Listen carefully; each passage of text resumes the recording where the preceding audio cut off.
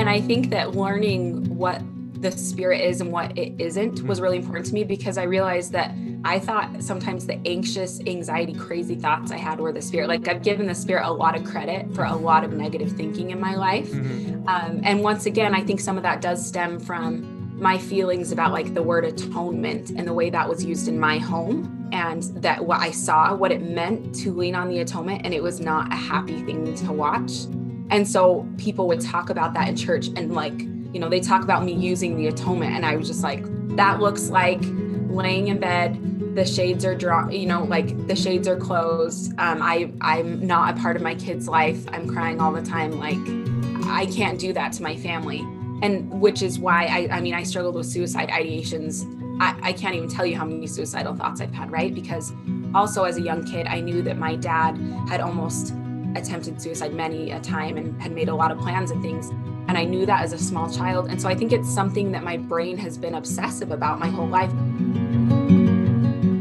I'm appreciative to Julie Lee for this episode of The Cultural Hall. We talk about some pretty hard topics, things that need to be discussed, things that need to be discussed more, and I appreciate her openness and vulnerability, as you're about to hear. Remember that if you love this episode and you want to hear and see The Cultural Hall continue in perpetuity, we would encourage you to become a Patreon saint of The Cultural Hall. You can go to patreon.com/The Cultural Hall. There's a $5 tier and a $10 tier. That money helps to go for things like the website and other various platforms that we are enabling to do more and more every week and every year.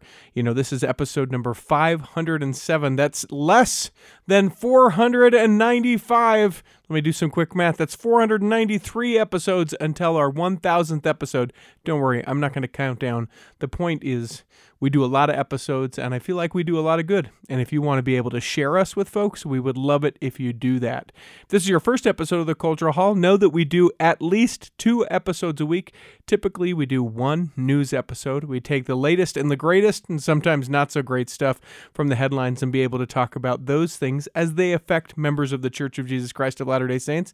And then another episode, we do an interview. Sometimes it's a book author, sometimes it's a Mormon, quote, person of note, and we share their story, or if there's just something interesting that we feel like we need to go a little bit deeper on, it's all the stuff that you'll have in the Cultural Hall. One night you may have a basketball game, and the next night you may have a religious devotion. That's why we call it the Cultural Hall, because anything can happen here. I hope you enjoy this episode of the Cultural Hall. Jesus land if they live righteously. It's time for another episode of The Cultural Hall, this time visiting with Julie Lee. Does that name sound familiar to you? It almost sounds like an app that you would buy, because Julie Lee would be like, get your latest whatever thing from Julie Lee. Download the app today. But her name is, in fact, Julie Lee. She is a podcaster, an author, a speaker, famous maybe for the phrase, I see you. Welcome in, Julie. Thank you. Thanks for having me. I appreciate it. Now, you know what I'm talking about with like the app thing, right? Where everything has an LY on the end of it, and everything is like, it's goodly, it's, jubilee, it's all that kind of stuff. Oh, I didn't. I've always had people say that they think my name sounds Asian. Oh, like, really? Ah, got it. Yeah. That's what I hear, yeah. I like that. Yeah, no, it seems like here in a time, in addition to saying now that more than ever and in these unprecedented times, we've also leaned really a lot into making every app an adverb, adding the Lee at the end of it, and then we can be like, yes, buy it. Anyway. Put an LY on the end of that, slap it on. Yeah, I digress. That's not even how you spell your name. Julie, we have tried back and forth for a little while to get you here in the Cultural Hall, and I want you to know that I see you. I literally see you now. Folks that are Patreon subscribers, they're able to see you as well. But what does that mean? What does I see you? You've built this whole brand around it, and I want to make sure that I know even what the heck you're talking about. So I like the analogy, like in Avatar, they use it. The people in Avatar, it's in my book and I don't even remember their name. The blue people, the Smurfs. The planet is Pandora, the Na'vi, right? The Na'vi? Yeah. They use that, they say that phrase, I see you, and I think theirs is a good, I don't know, I love the way they do it. So I see you to me is being present with someone, having compassion for them, connecting with them, not any of this. Well, it's like what you just said before we started. You said your hair's so cute. And I was like, thank you. And you're like, no. And I really mean that. Like, even just that moment, I feel like is I see you. It's like, I'm present with you. Mm-hmm. I've had experiences all through my 20s where I started struggling with severe anxiety and depression and got into some really scary places. And it's truly the people that like sat with me in that uncomfortable space and saw me, like for me as a real human being struggling, that saved my life multiple times over and over again. And so I see you. I started my podcast 2 years ago. I see you. And it's just all stories of how people really have felt seen and how that's completely transformed their lives the way it has mine. And I think especially in our culture right now, you know, there is the temptation for that disconnect. And we definitely are seeing it. We're this year especially has been really tough, as far as people feeling isolated and feeling disconnected, and there being a big divide in the way we talk to each other, in the way we speak of fellow human beings. Mm-hmm. And ICU is here to combat that. It's just ICU. You're a human being. You are worth listening to because you breathe. And that's it. Yeah, that's it. You know, that simple, that simple thing, which seems really simple, but for we as human beings, it's not easy. Certainly, as members of the church, it's maybe in some ways even harder where we feel like it maybe should be easy. The concept of, you know, all being brothers, sisters, you know, children of God, it seems like a level playing field, but for whatever reason, we seem to mess it up. Yeah. And I think it probably also sometimes depends on where you live with the church. I don't know. I think that I live here in Utah, and I wonder sometimes, while there's so many I love Utah. I love so many people here.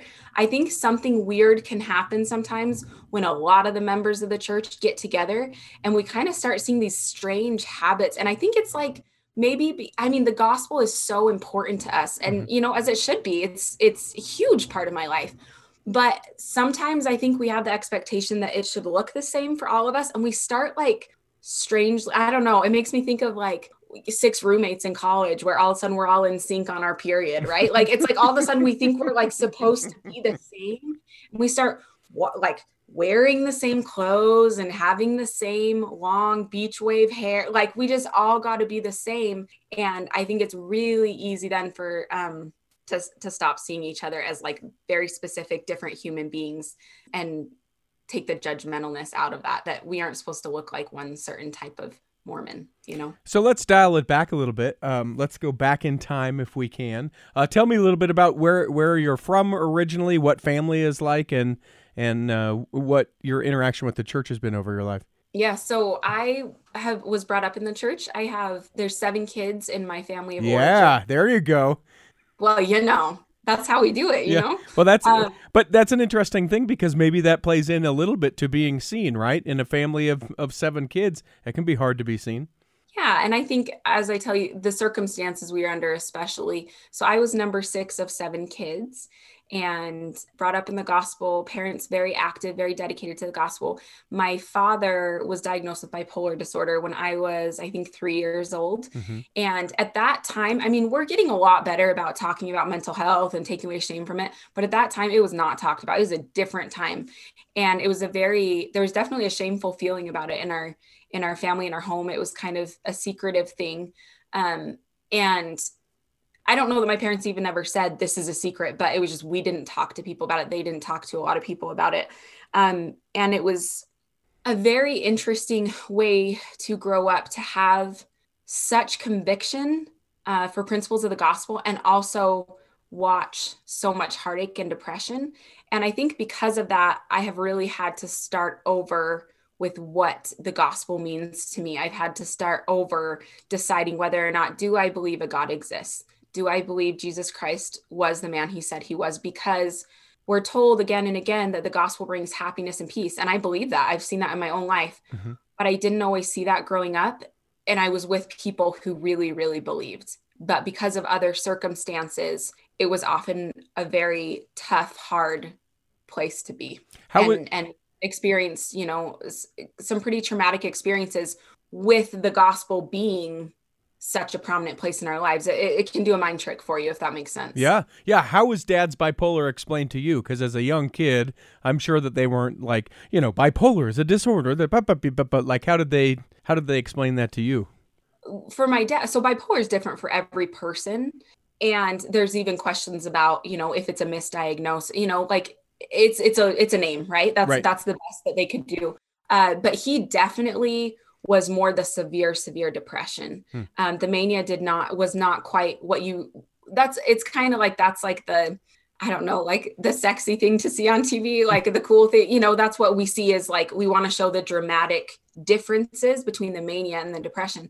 And it's not necessarily always like that, depending on the case. And he really leaned like, if there's a like a teeter totter, and this is depression, this is mania, his was really depression heavy. And so his mania was not as high, if that makes sense. Yeah. So not that it wasn't there, but it was really his depression that left him in bed and, out of work and in and out of panic attacks, and just really hard time for him.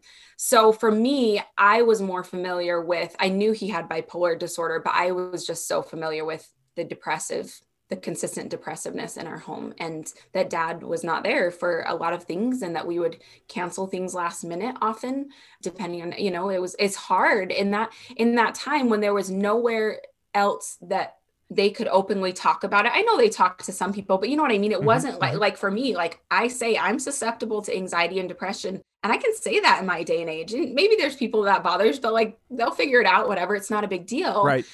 But to have that kind of intense suffering stuck in a home with 7 kids, it's like there's nowhere else for that energy to go. And so it was very all consuming. And that I felt like, and I certainly feel like our lives kind of revolved around it, despite the fact that my parents tried really, really hard and they did the absolute best they could.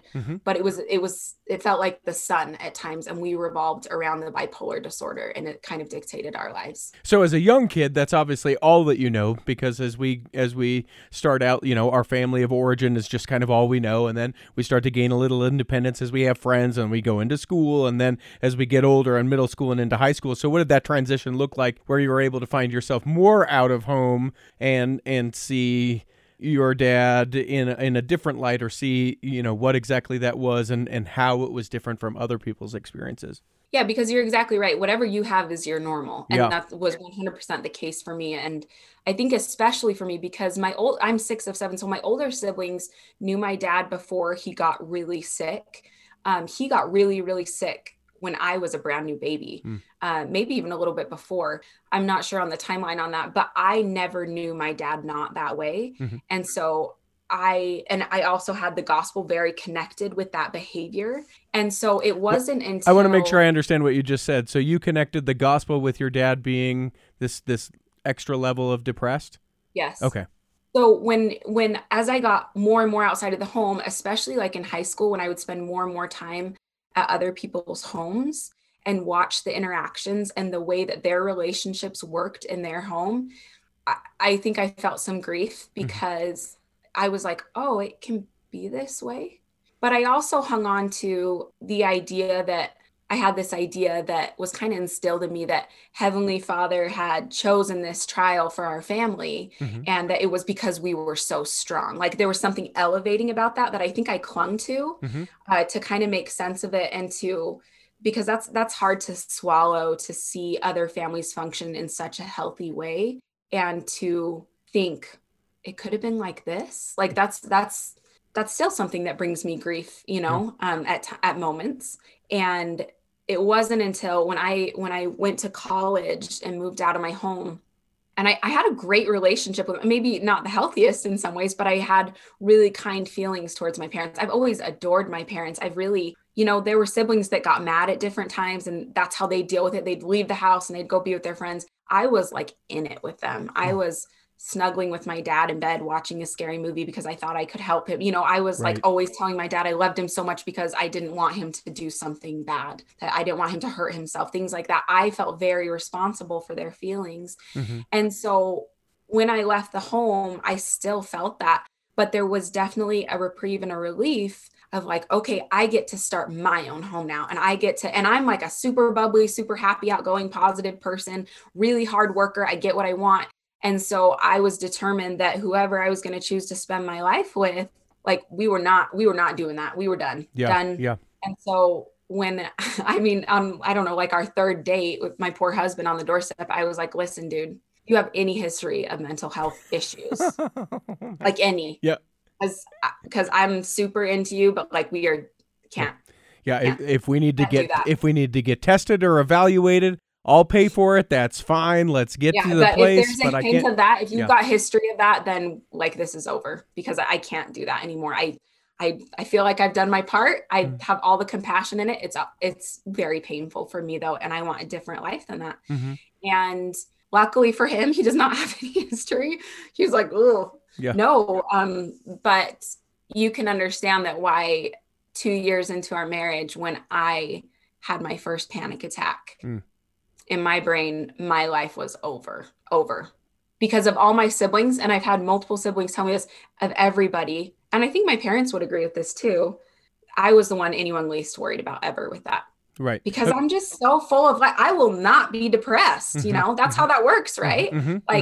That's how that works. And so then came the next, decade, this all through my 20s of on and off antidepressants, in and out of counseling, all the therapies, all the oils, like any potion a witch wants to give me, I'll drink it. I don't care. I'll learn I would literally just Wikipedia or Google search lists of how to combat depression. And I would sit there and I would check them off because I was going to control this. This was not a life to live if I was going to deal with this consistently. It's an interesting thing though, then hearkening back to what you said, like, hey, this is the trial that your family has been given and that you would find your way through that. I've got to think that at some point within all that and seeing it manifests itself within your life, I mean, you could have made that choice that's like, hey, God wanted me to be able to deal with this in my life. But what it sounds like you're saying is that you were like, no. We trial over, God. We had our chance. Give that somewhere else or not here, not a part of my life. Yeah, 100%. I mean, and I think that learning what the spirit is and what it isn't was really important to me because I realized that I thought sometimes the anxious, anxiety, crazy thoughts I had were the spirit. Like I've given the spirit a lot of credit for a lot of negative thinking in my life. And once again, I think some of that does stem from my feelings about like the word atonement and the way that was used in my home. And that what I saw, what it meant to lean on the atonement, and it was not a happy thing to watch.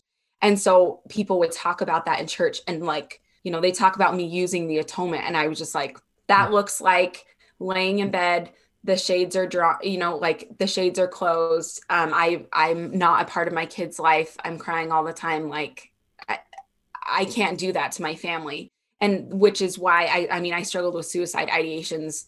I can't even tell you how many suicidal thoughts I've had, right? Because also as a young kid, I knew that my dad had almost attempted suicide many a time and had made a lot of plans and things.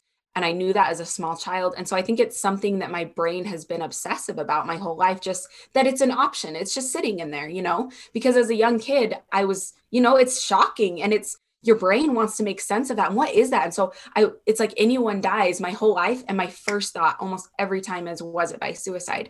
And it's interesting that then as an adult, so, the first day I had my panic attack, that was already sitting there I know that my dad almost did this and he loves God and he's so active and he still almost did that. What does that all mean? I want to take a break and let's come back. We'll pick it up right where we have left it. We'll do that in the second block of the Cultural Hall.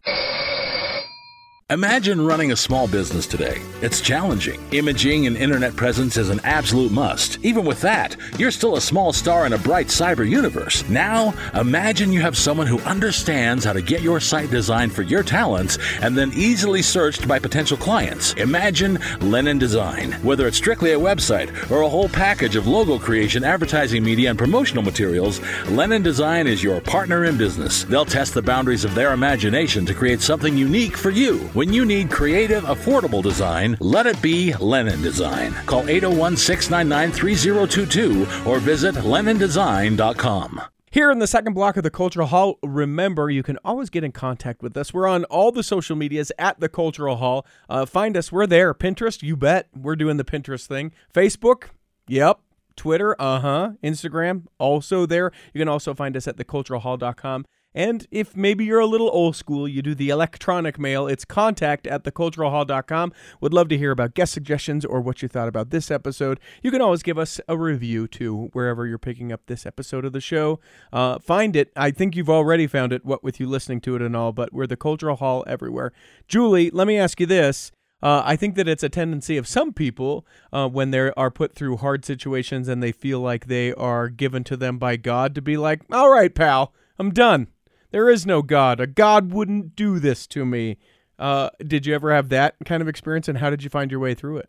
Oh, absolutely. I remember a time when a therapist said to me, "Are you angry at God?" And this is when I started really working through my childhood trauma. Are you angry at God? And I was like, no, like, you don't get mad at God. Like that had never even occurred to me. She's like, all right, it's okay if you are. Like, I'm just saying he can handle it if you're mad at him. Right. And I remember going down into the parking lot and sitting in my car, and all of a sudden it's like it just came out, and I just told him exactly what I thought about him. And I was just like, and I started weeping, like, I am so mad at you. Like, how could you allow all of that to happen growing up to an innocent kid, to see those things, and then to put me through this hell again, because I know you can fix it. Like, I know you can, and you're not. Right. And so what kind of father is that? Right. So I think that I have been really, really angry at God, but still believed he's there. I've also, depression is like, I guess I can't speak for everyone, but I can say from my experiences, like, it is almost impossible to feel the Spirit when you're in that hole. And not only for me, because my anxiety was so intense as well. Both were intense. I'm feeling things. Some people talk about feeling depressed, not feeling anything. I've never had that. I'm feeling a lot of things, and it's a lot of darkness, and it's a lot of crap. And so definitely I have started hundreds, probably 1,000 prayers with, Heavenly Father, please be there. Please be there, because I never didn't want him to be real. I wanted him to be real, but I wondered if I just believed a lie my whole life because it's all I knew. What if I had lived in India and had been brought up in a different religion, and that's what I was taught my whole life, so that felt good, that felt familiar. What if none of this is true? Because I had a very simple understanding of what the gospel meant, and I felt like I was deserved of being saved in the way that I wanted to be. And and God didn't heal me that way. He didn't. I remember a time in my bathroom laying like my face on the nasty, dirty tile floor. I start with this in my book, reaching my hands across the tile to touch the tub, saying, I believe you're there. And I did. I need Christ to appear before me right now so I can touch his cloak and be healed. I need that right now. I need it to happen. And it didn't. Yeah. He didn't come. However, not too long later, I had a different experience where I was sitting in the kitchen and I was writing in my journal, doing more therapizing, trying to fix it. And my little boy was 2 at the time, and he walked by me. And because of my experiences growing up, I'm very terrified of it ever affecting my kids. So, I'd like go in the shower and like ugly ball panic attacks. And then I'd come out and play Candyland. And I would, you know what I mean? Like I was not doing that. And so he was walking by and I was crying. And so I had my hand over my face like this so he wouldn't see. And he was trying to say something to me. And at that age, they're just like, their language is so garbled and they're just talking nonsense all the time. Right. And you just go, huh? Anyways, but he was saying, mom. And finally I wiped away my tears and I said, Sam, what? And he just looks at me straight in the face. This kid that like can't put sentences together. And he just looks at me and he says, Mom, Jesus loves you. And then he just walked away and kept garbling about other things. And, I could say that's because I had held him up in front of a picture of the Savior in our house and said, Sam, Jesus loves you. I told him that so many times. So I could say that. But I believe the Spirit testified to me in that moment that someone wanted to make sure I felt seen. No, he was not going to miraculously heal me so that I didn't have to draw on resources that he has blessed this earth with. That wasn't going to happen. But he was there and he was like, we're doing this. I'm here. We're doing this, And those moments and people showing up just right when they needed to, I feel like I would be a fraud to say there's no God. It can't be. And in my understanding and my personal experience, there has to be a God. Yeah. There has to be a God because he does show up, but it doesn't mean that he's always going to, he's not our servant that's going to do it exactly how we want, when we want. There's a dangerous thing within our culture, though, that would say you're just not praying hard enough. or you didn't pray the right way, or you must clearly not be leading your life in a way that God could heal you or cure you or whatever. Did you have those feelings? And then maybe let's talk a little bit about how wrong and toxic that way of thinking is. Yeah, I'm going to call BS on that first. Okay. Just like I'll say that about, we struggled with infertility for years and years, and there's 14-year-old girls getting pregnant in the playground slide down the street. Mm-hmm. Is that a righteousness thing? Like, it just, you can think, I talk a lot about in my book about overcoming black and white thinking. We can think that way, and it feels safe. It feels so good to have all the answers. It just feels so good. But I think everybody comes to a point in their life when things don't add up anymore. And so then you choose. And that's why I think at that point, a lot of people do end up leaving the church, because it's just hard, like, because it doesn't match what you thought. Mm-hmm. And I've certainly been there where it's like, I want it black and white. I just want it easy. I want it to make sense so I can feel safe and control my life. Mm-hmm. But no, that's not what happened. Yeah. That's not what happened. Nope. And I didn't just pray and have it go away. And I didn't have babies come right when I wanted them to. And 14-year-old girls have them when they don't want to. So that's not how God works. Just a quick aside about that. If they're getting pregnant on a slide, I don't want to know what that slide is and what's going on. Like, let's keep those kids away from I'm just teasing. I only say that because I was a second grade teacher and I've worked at elementary schools and I have found things. And so I know that it happens. Oh, okay. I was like, that is like, why the playground slide? Yeah, why? I mean, of all the things to say and to be, but you're right. I think there is very much, especially within the church, right? There's right or there's wrong. There is, there is doing the thing or not doing the thing. And some people will hear that and be like, yeah, no, that is 100% what it is. But there is some beauty to be found within the gray. And maybe gray isn't the best way to explain what that zone is. But to say color. Yeah, in the color. Black Okay. and white, in color. Okay, Yeah. I'll take that. I'll take color as a better way to describe that. Gray. I used to use gray. I talk about that in like my fifth episode. I talk about black and white and gray thinking. Uh-huh. But I just think there's too much like meaning attached to that in the church of like justifying sin of like, well, it's a gray area. People get that in their heads and it messes with what I'm trying to say. Yeah. Anyways. I know. Listen, I'll take it. That's a great way, especially to kind of break through that barrier. But even with that aside, knowing where you are with being able to figure things out with your faith, with your life, and all that, there are other people that will still give you sort of that I don't, the great term for it, I'm not sure, but they're like, oh, sure, like that religious superiority, or that, yeah, this is where you think that you are, that sort of judgment combined with whatever their experience is, and they don't validate what it is that is your experience. That's what ICU to me is all about, is validating that experience, right? We don't have to have the answer. We don't have to know what their outcome is necessarily going to be like. But as a faith, we want to have all the answers, right? Just like when Nephi this, just when Moroni that, this is the thing that you need to do. So just do this, Julie, and you'll be fine. Yeah. Just work a little harder. Just. And I think that in some ways, I think I hope that I can be a powerful example of that, because like, I mean, people that knew me, there's a definite before and after when I began struggling. And it's like people that knew me before, it's just like there was I'm not perfect, but like I've done those checkbox things. I have, and they're important and they're good and they help guide us. But like there's something, our life is so much more rich and real than that. And being in control of everything. I mean, just that type of thinking can't work out. Like, just take the Holocaust. Think about that for a second and think about those little kids. If their parents love their little kids as much as I love my kids, like the thought makes me crumble. Mm-hmm.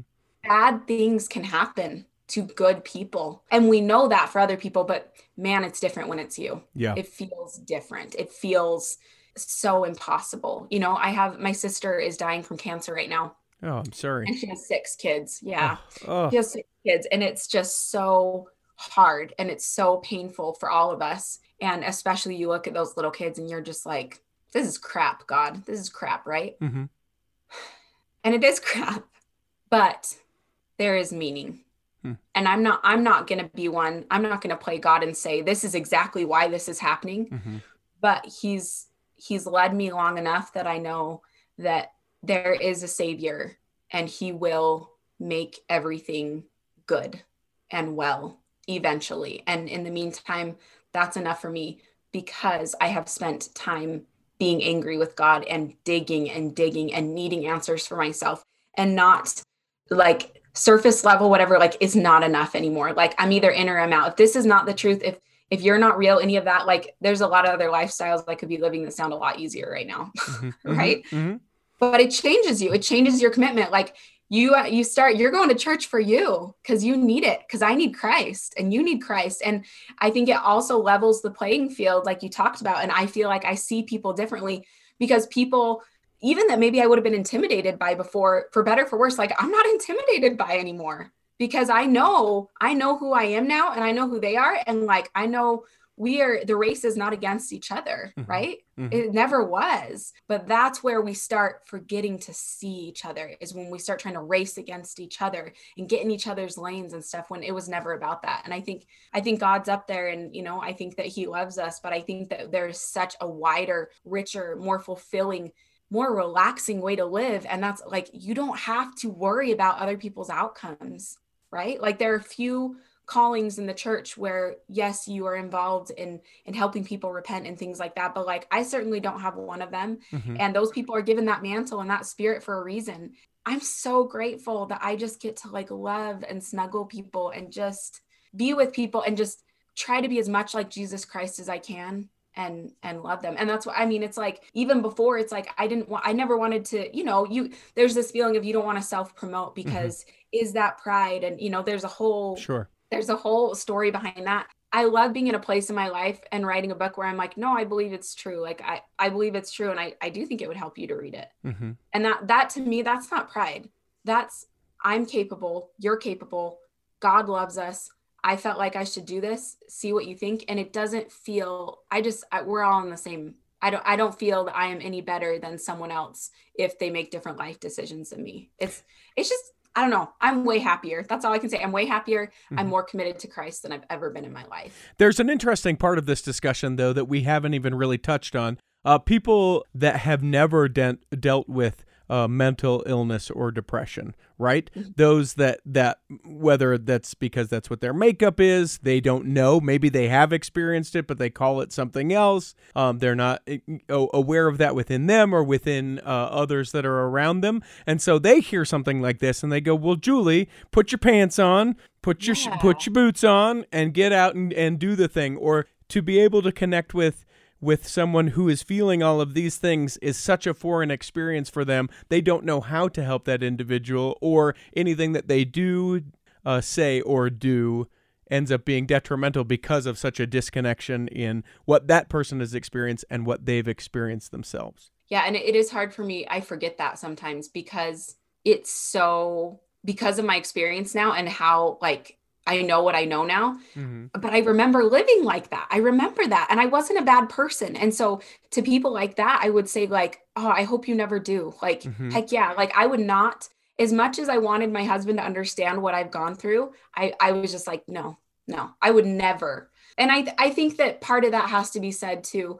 There's obviously different levels of depression, anxiety. So like when you talk about they don't know they have it and stuff, that was definitely like, from what I hear that and I'm like, there's no way you wouldn't know. But I also understand there's different levels. And I think what I've dealt with has been on a pretty severe end, maybe like not capable of tying my shoes. I felt like, right. Like I definitely, but, so I think that if people think that depression is like, maybe I've had depression, maybe I haven't, I think that's a different conversation than what I'm talking about. I would say to those people, I just think it would do you a great benefit, and you would feel, I think you would be able to feel even closer to your Savior, to trust and have compassion and be so grateful you've never dealt with it. And also know that there is hope for those that do. It is not a lost cause, right? There is so much hope. And just love people. You don't need to worry about it. You don't need to worry about how hard they're trying or whatnot. Like, just, man, we are so complex as human beings. It's impossible to judge another human being that way, because like, yeah, you look at biology, experiences, personality, like it's just, we're so unique. There's just no point. There's no point. You just love on people. And I don't think you'll ever regret that. And I think you will make your deity very proud.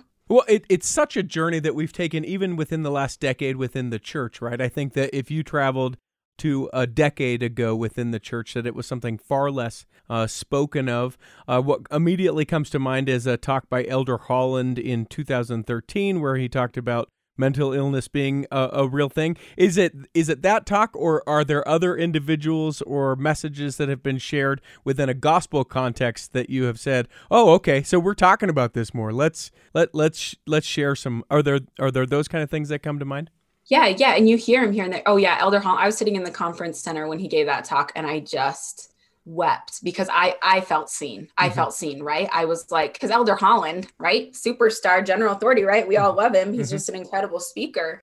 And I felt seen. Yeah. But I will say that I have felt in me this growing just light and like purpose, and that like, I have to talk about this. I have to. And so, and there have been these pioneers of people talking about it. But for me, talking about it out loud saved my life, like talking about it, because I was so consumed with that black and white thinking, I had to talk and to reach out and stuff like that. But in doing that, that created a lot of healing. And all of a sudden I was just like, why aren't we talking about everything? Like, I don't care. And it's fine. Like I have people, most people are super supportive and kind. Of course, I've had some people that, they just wish I would keep this to myself. Like, because it's not always, first of all, I'm a good time. Okay. Like I'm a good time. All right. You're asking about like the deepest, darkest, hard things in my life. And that is a lot of some of the things that has been one of my greatest teachers, right? Mm-hmm. It is a part of me, but like, people that don't want to talk about it, I'm like, you know what? I don't feel angry at them, any of that, but I'm not going to stop, because this is creating really positive change, and it's saving lives. This is what I needed to hear when I was in the hole. I'm not really interested in the people that are criticizing, like those trying to reach out and trying to pull people up out of the hole. I just like, they have their path. They'll figure it out. I love them. I still want to find ways to see them, but this feels like God's work to me. And there's nothing that's going to keep me from that. I want to take another break, and when we come back, I want to talk about how we can make this more a part of our in-church service and what that might look like, how we can make it more a part of our conversations with others. And then, of course, we'll ask you the 3 questions that we ask everyone who step into the Cultural Hall. That's coming back in the 3rd block of the Cultural Hall. A lot of people think of great ideas for podcasts, but fewer actually execute on those ideas. Have you had something that you've been mulling over? That's been in the back of your mind is what I mean to say, that you've been thinking about for a while, and you're like, yeah, you know what? I might really want to do that as a podcast. Well, as it turns out, in addition to doing this here show, I also do podcast consulting and teach a class that will help you take you from your idea to publishing. So if you want to reach out, there's all the ways to reach out to us at the Cultural Hall. You can send us a message or contact at theculturalhall.com. I would love to be able to speak to you about how we can make your idea for a podcast a reality. Again, contact at theculturalhall.com, or you can find the Cultural Hall on any social media at the Cultural Hall. Hey, this is Dan, the laptop man from PC Laptops. Friends, I know a lot of you guys and girls are working from home. So here's some tips for making sure your computer is ready for working at home, because if your computer fails, it's going to be really hard to get it fixed because of dwindling supply and parts. But we have parts right now, and we have a limited supply of new computers available for you. Make sure your computer is healthy and virus and malware free. Hackers are trying to infect people and stealing their information during these challenging times. We'll scan the health of your computer for viruses and malware, plus scan your hard drive, memory, and components to make sure you don't have any failing parts. You want to make sure you have strong antivirus and malware protection software as well. Just get into any PC laptops and we'll check your hardware and your software and scan your computer for viruses for absolutely free. Just go to PCLaptops.com. At PC Laptops, we've been serving you for over 28 years, and we've got your back during these times of need. We're all in this together. So just go to PCLaptops.com and we'll get you taken care of. Here in the 3rd block of the Cultural Hall, don't forget you can become a Patreon saint of the Cultural Hall by going to patreon.com/the Cultural Hall. Remember that if you are a Patreon saint, you get to be a part of the secret but not sacred Facebook group where all of the Patreon saints hang out. We talk about different tangential things from the episodes, and I also get comments occasionally like, that was the most offensive episode I've ever heard. I don't think that will get from this episode, but who knows? You can leave your comments there. The playground slide. Yeah. Yeah, that's a good point. But that's on you, not me. People don't take issue with other people's statements. Sorry only. about that one. No, you're fine. You're fine. Patreon.com/The Cultural Hall. So I think this is all well and good, Julie. And if everyone could buy into this, man, what a better place we would be. But the problem is when we go, or I guess not problem, the issue to be resolved is when we go to church, it's people from all sorts of experiences and all different, backgrounds and generations and all these things. And so we come very idealistically to come into a room, call it Elders Quorum or Relief Society, and we want to talk about these very serious things. We don't have time for the trivial nature. This life is short. We want to be edified by others' experiences. And I'm thinking of a particular experience where we were talking about mental health, and we had these amazing experiences of one man sharing about how his wife had struggled with depression for 38 years, crippling manic depression, and another one who said that he had spent time at uni, which here in the state of Utah is like a place you check yourself into, and it's 24-hour surveillance and all of these things. And then the capper on that discussion in Elders Quorum was a guy that said, well, I don't know what is all of your problem. You just need to pray harder. Thanks for coming to, my TED Talk, essentially. And then that was the end of the class. Now, how can we, because I think these are important conversations to be had, there are two different things that come to play at this. One, I think there's a struggle within the church where we think that talking about these in some way is a past transgression, right? A struggle we don't want to share that we've struggled, and there's that way of thinking. And then two, how do we even create these safe spaces so that when we're talking with other brothers and sisters, we're trying to be edified, we're trying, as you said, to come closer to Christ through these experiences that we believe are God-given. How can we have that be better than it has been? And move forward, become a better people? I mean, there's a lot of answers to that question, but the one that is resounding in my head is getting to know Christ, because he certainly sees us and he certainly knows that we need to talk about these things. And he certainly knows how to treat people when they struggle. Sin, transgression, susceptibility, weakness, it doesn't really matter. He knows how to do that. And so when we teach people about Christ, I think it will help, right? I think that being open about it is great. I think that sharing what you really feel, and I don't want to downplay, like sometimes we like to say the Sunday school answers and stuff, like, dude, the Sunday school answers like are a powerful part of my life. They're not nothing. Like the simple things, those are how I come close to God, and they have been so helpful. I just think that you got to be the change. You got to start sharing and showing that it's okay. And don't apologize. Don't apologize when you cry. Mm-hmm. Don't apologize when you share that if you shared too much. Not that there's not a place to like self-regulate what we share, but we are one body. We are meant to be Christ's body. We are meant to be one. How can we help each other? And how can we ever truly belong if we do not bring our full selves? So I never want to go back to being a person who cares so much what everyone thinks. Like it is, in comparison with what I know now, that was a miserable way to live. Mm-hmm. And at church, which we say is God's house and Jesus Christ himself, we believe takes time to walk the halls. That should be the safest place in the world. And it hasn't always been for a lot of people. Mm-hmm. It hasn't always felt that way for me. But there are enough of us that are saying, no, what's Christ's gospel really, really about? Maybe we got distracted a little by other things that are true, but maybe we forgot about the simpleness of what did Christ teach? And we want to be like him. And that means everybody has an equal seat at the table and everybody gets a chance to talk. And as far as like prescribing to other people how to fix their problems, I just don't think Christ really ever asked us to do that. So I don't know where that came from, but I think that we would do well to say, I'm sorry, period. I'm sorry. Whether it's self-inflicted or not, I'm sorry you're suffering, which I'm not saying it is in that case, right? Mm-hmm, but whether, even if you think that in your brain, it doesn't really matter. That's not really your job. How, in the time of the pandemic, certainly we aren't in the social structures and circles that we are normally. I think that in a normal, air quoting, of course, normal setting, it is easier to see people because you're able to see people and make connections, and those things that people aren't saying, you can see, and you can obviously see a light or a countenance or whatever the thing is. How have you been able to see people in the time of being essentially physically disconnected? I think you have to get really creative. I think that for me, I've had moments where I'm a crazy extroverted person. And so like I could be with people every day and be happy.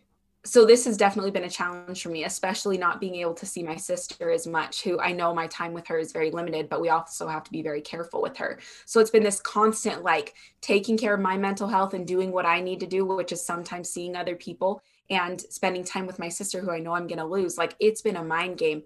I just think it's all about getting creative and I would say two things: getting creative, finding ways to see people. Do not use this as an excuse to not see people when they need it more than ever. Do not use it as an excuse. Mm-hmm. Mm-hmm. So one way, getting creative, like last night we did a game night with my sister and some siblings with a Zoom call. And beforehand, like she dropped off a Ziploc bag on everyone's porches with like the game sheets we'll need and the marker. And then we just sat there and I was up till 1:30 in the morning just doing that and seeing other people. It's not the same. This is not the same as an in-person interview. I think there's something about being with someone else in the same room. Mm-hmm. But man, it's totally better than nothing. Like it is helpful. It is good. Mm-hmm. And I just think you got to be creative. It's dropping off brownies. It's texting people. Like, yeah, it sucks. And it does not take the place of being in person. But this mentality of disconnection was why I started ICU in the first place. And that was several years ago. And I wrote most of my manuscript right before COVID hit.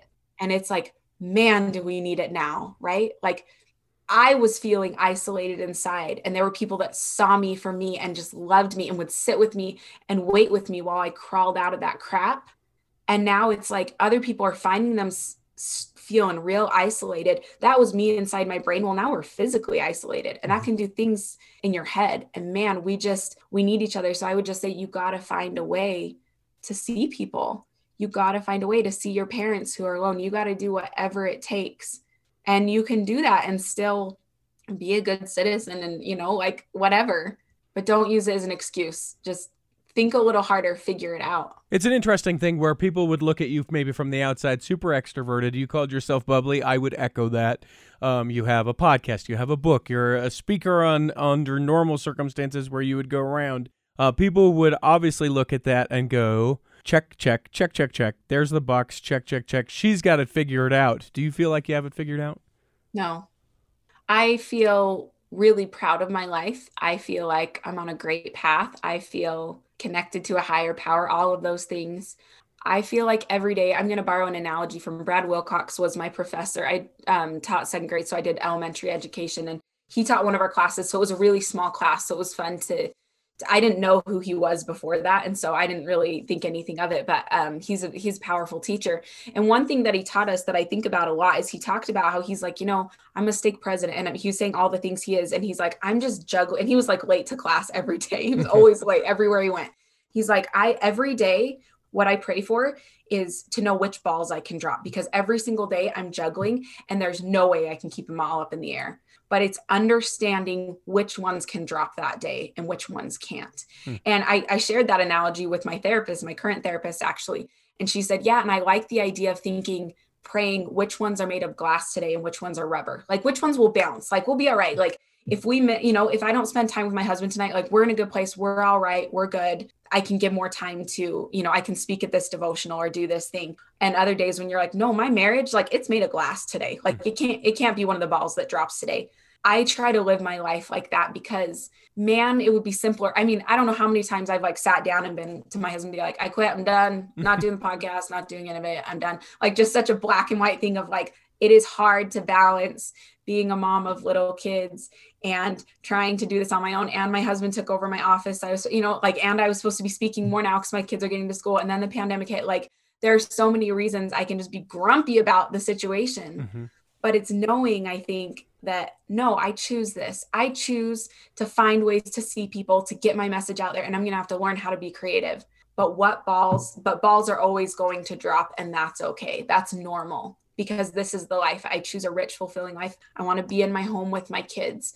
I want to be super present with them. I want to give them a childhood that I wish maybe someone could have given me. And that's okay. It's healing. It's a healing experience to do that with my kids. I also feel like I am meant to do other things as well. And I'm not gonna choose between the two. I'm gonna juggle every single day of my life. And that is a peaceful place to be for me. So I don't know if you call that figured out, because it can look a little chaotic at times, but chaotic but peaceful. Maybe those don't work together. It's complicated. I don't know. Complex. You know what I'm saying? It's chaotically peaceful, if that can be a thing. Like it's okay. It's okay to not have it figured out every day. Like, how relaxing is that? But there are balls on certain days that I make sure that I don't drop.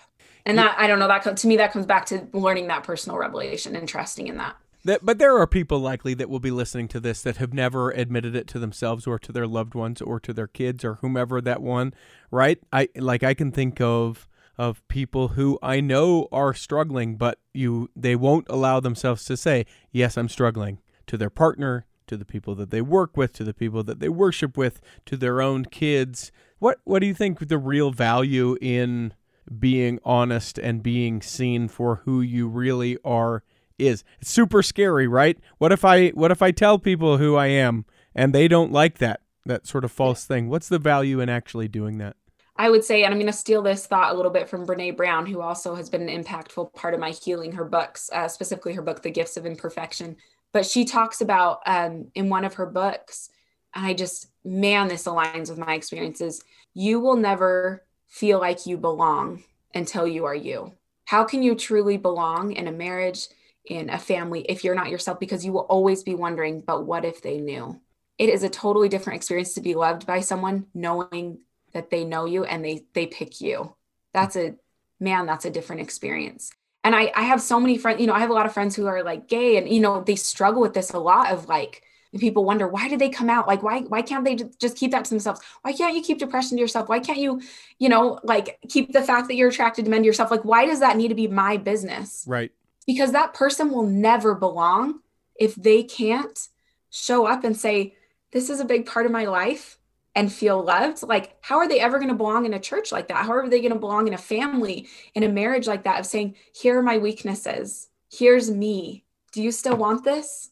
I love the Broadway show, Dear Evan Hansen. We went and saw it in New York a couple years ago. And, I cry every time. I don't know how many hundreds of times I've listened to that soundtrack, but there's that part where he says, you can sing it if you want to, but he says, what if they really saw me? Would they like what they saw, or would they hate it too?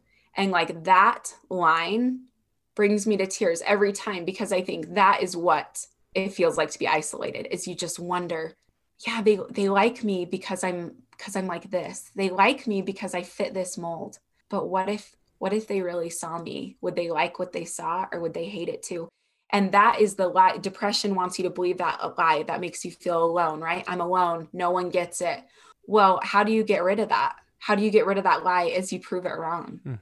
You let someone see you, and you see that there are people, no, they don't hate it too. That was a lie in your head.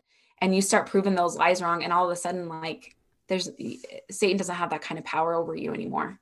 And like you said, I don't have it figured out from a mental health standpoint as well. I still feel, at least for now, like I plan to be on medication permanently for the rest of my life. If that changes, great. But I have been in a place where my stewardship over my family was at risk. And that is the most important thing. And I know that this is a resource from God that he has drawn me to use.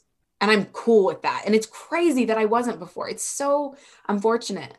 But even with my mental health, like, I still go to therapy. I still feel myself slipping, and I'm like, oh, I feel like I have one foot in the hole right now. And what do we do about that, right? I think Elder Holland still does tune-ups. I don't know. I've never met him, but I think he does. I think that's being a human being. Yeah. That's being a human being. And none of us are Christ. Like, we're just not. Yes, we strive to be like him. We are not him. And we were never expected to, in actuality, be him and be perfect. It's such an interesting thing. We wouldn't have time to go into it right now, but the idea of medications, where people draw a stigma on that so much. We would never, if you had, an infection in your body and someone took antibiotics, we would never be like, oh, You had to take antibiotics, huh? Well, all the judgment there, but for some reason when we talk about these antidepressants and stuff like that, people change that on its head and go, oh, well, I'm going to judge you as far as this goes, but they wouldn't with something else. Because I know you. I know your biology. I know the trauma you grew up with. I get it. So I'll work harder. Yeah. In there.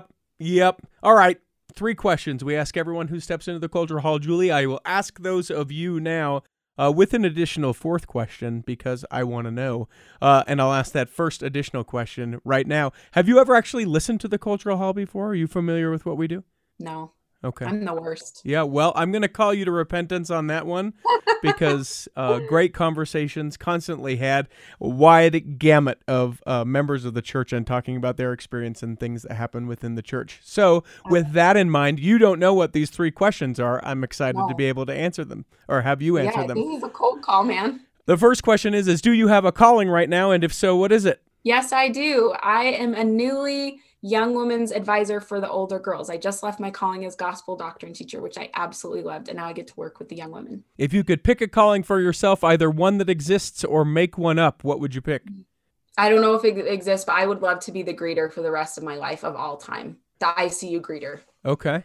The welcome, I see you, you are seen. There's your seat. Now take it. I love it.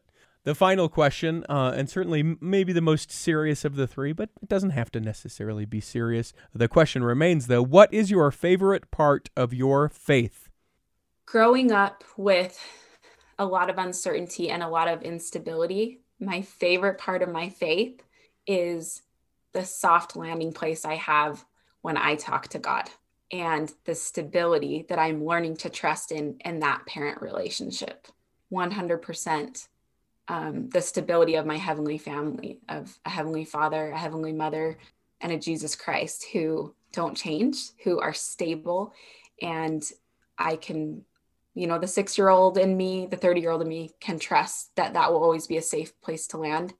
And I'm not responsible for them. They are here to love me. It's a pretty special feeling for me. Well, we hope that this episode has nourished and strengthened your body, that if you're not healthy enough to listen this week, that you'll be healthy enough to listen next week, and that when the time comes, you will be able to travel home in safety. In the meantime, we'll be saving a seat for you on the back row of the Cultural Hall. Save me a seat, it's sure to be neat on the back row.